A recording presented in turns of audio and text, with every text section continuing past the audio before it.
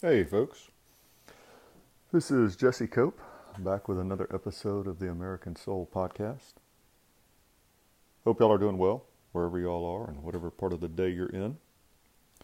Sure do appreciate y'all joining me, giving me a little bit of your time. I know you have other things to do, so thank you.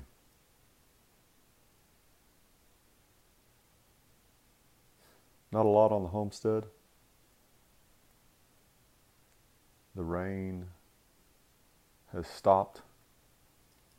We'll see if it starts up again. It certainly was nice while we got it.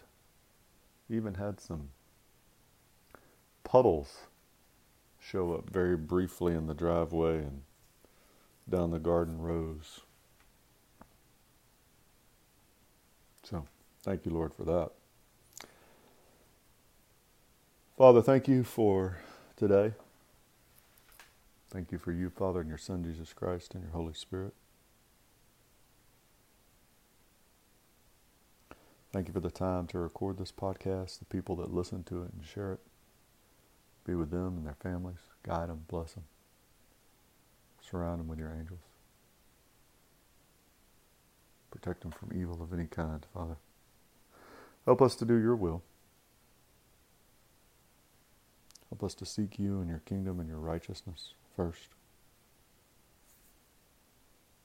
Help us to love you with our whole heart, mind, soul, and strength. To love our neighbors as ourselves. Guide our steps, guide our country.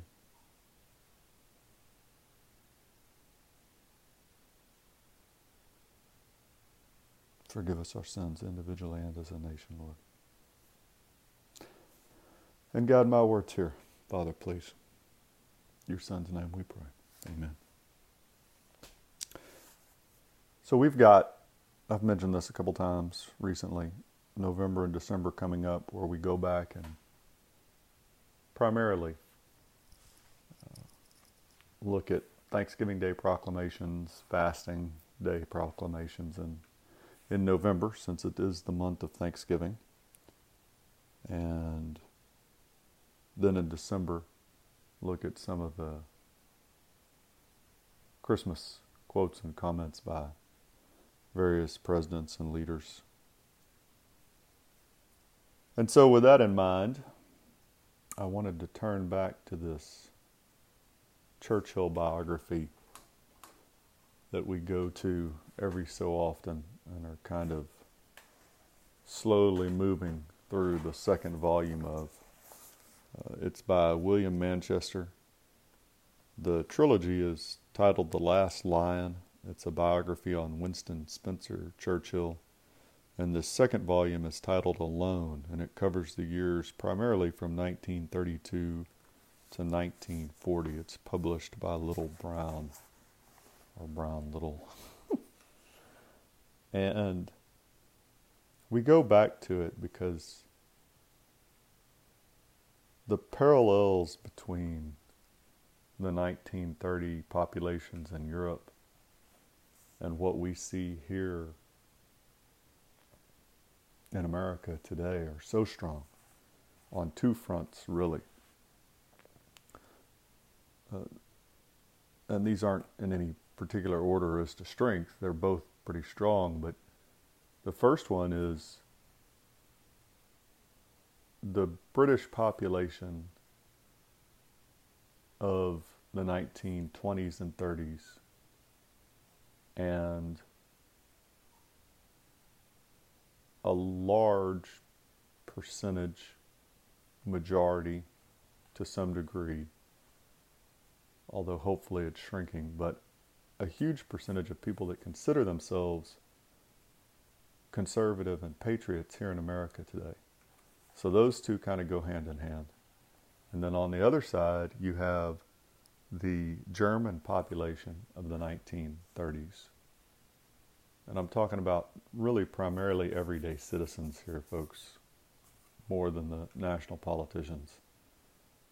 And the everyday leftist citizen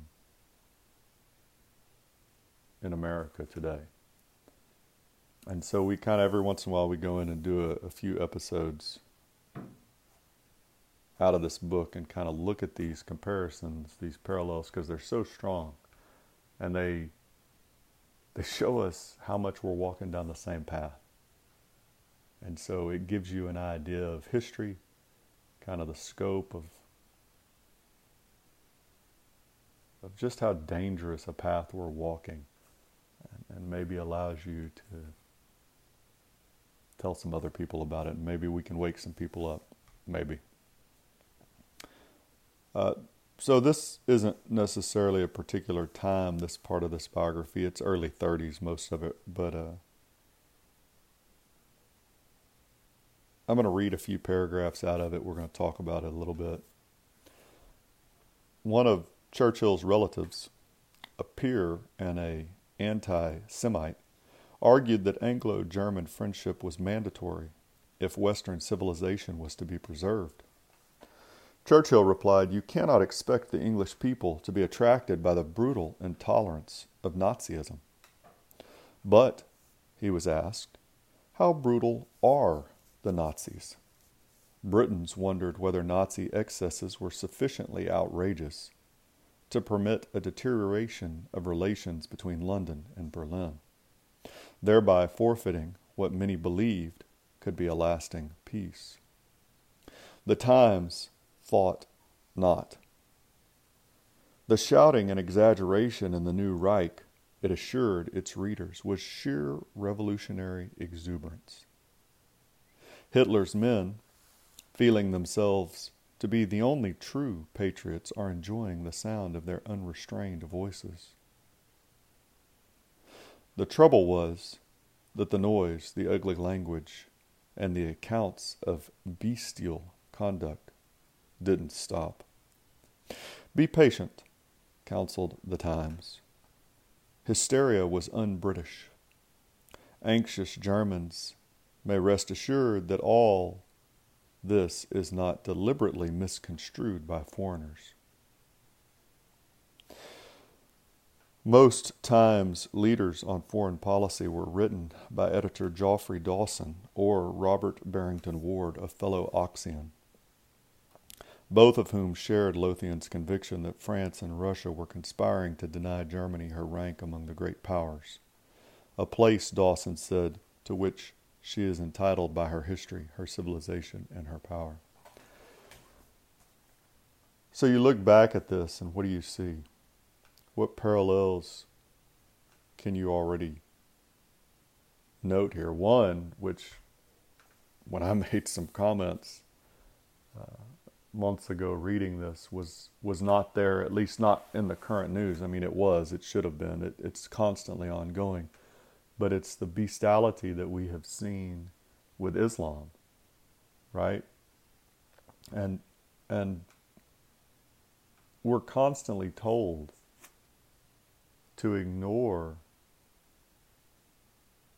the violence and the brutality in these groups, these oppressed groups, the left always tells us, right?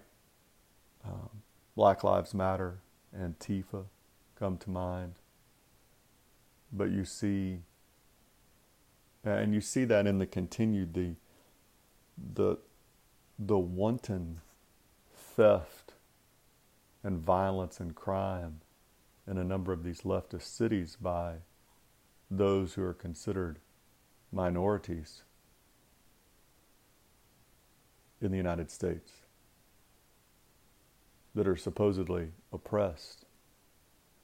But we're supposed to just ignore the violence and the brutality. And it's the same with Islam. You have so many people on the left telling us that the Palestinians are oppressed, Hamas is oppressed, Islam is oppressed, which is ludicrous,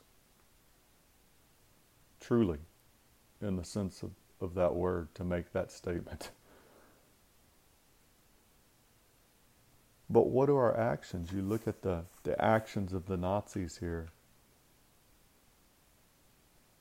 and other parts of this biography already the beatings, the torture, the political imprisonments, the blatant anti-Semitism that you see from the Muslims again still today, those actions. Here in the United States, it's predominantly anti-Christian on a day-to-day basis, although you have seen some of the anti-Semitism come out within the last few weeks to go along with this attack by Hamas. And just like Manchester says here, the trouble is this noise, this ugly language, this bestial conduct, it doesn't stop. And that's the point, is that the actions continue to be violent and brutal. And you have this attempt by a number of people now here in the United States today on the so-called conservative patriot side. They say, well, we don't want to back them into a corner. We don't want to deny them their right to express themselves. And so we need to allow them to steal from stores. We need to allow them to burn cities down. We need to allow them to pull statues down and destroy history and melt down statues. We need to allow them different standards of conduct in public, in schools. We need to not imprison them for actions that we would imprison everybody else for. We need to not fail them on tests that we would fail everyone else for, because those are oppressive. And that's exactly what a large section of the British population argued in the 1920s and 30s. Well, you don't want to be mean to the Germans. You don't want to purposefully misunderstand them. You don't want to make them feel even more alienated. And so you can see the parallels there.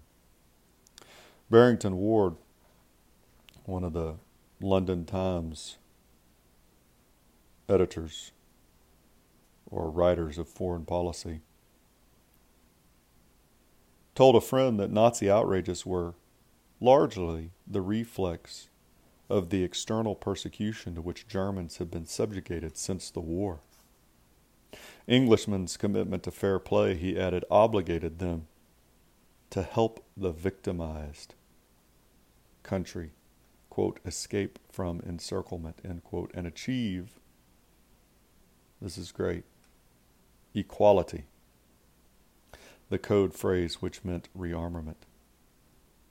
History has credited the Nazis for the restoration of the Reich's military might, but some Englishmen had anticipated them.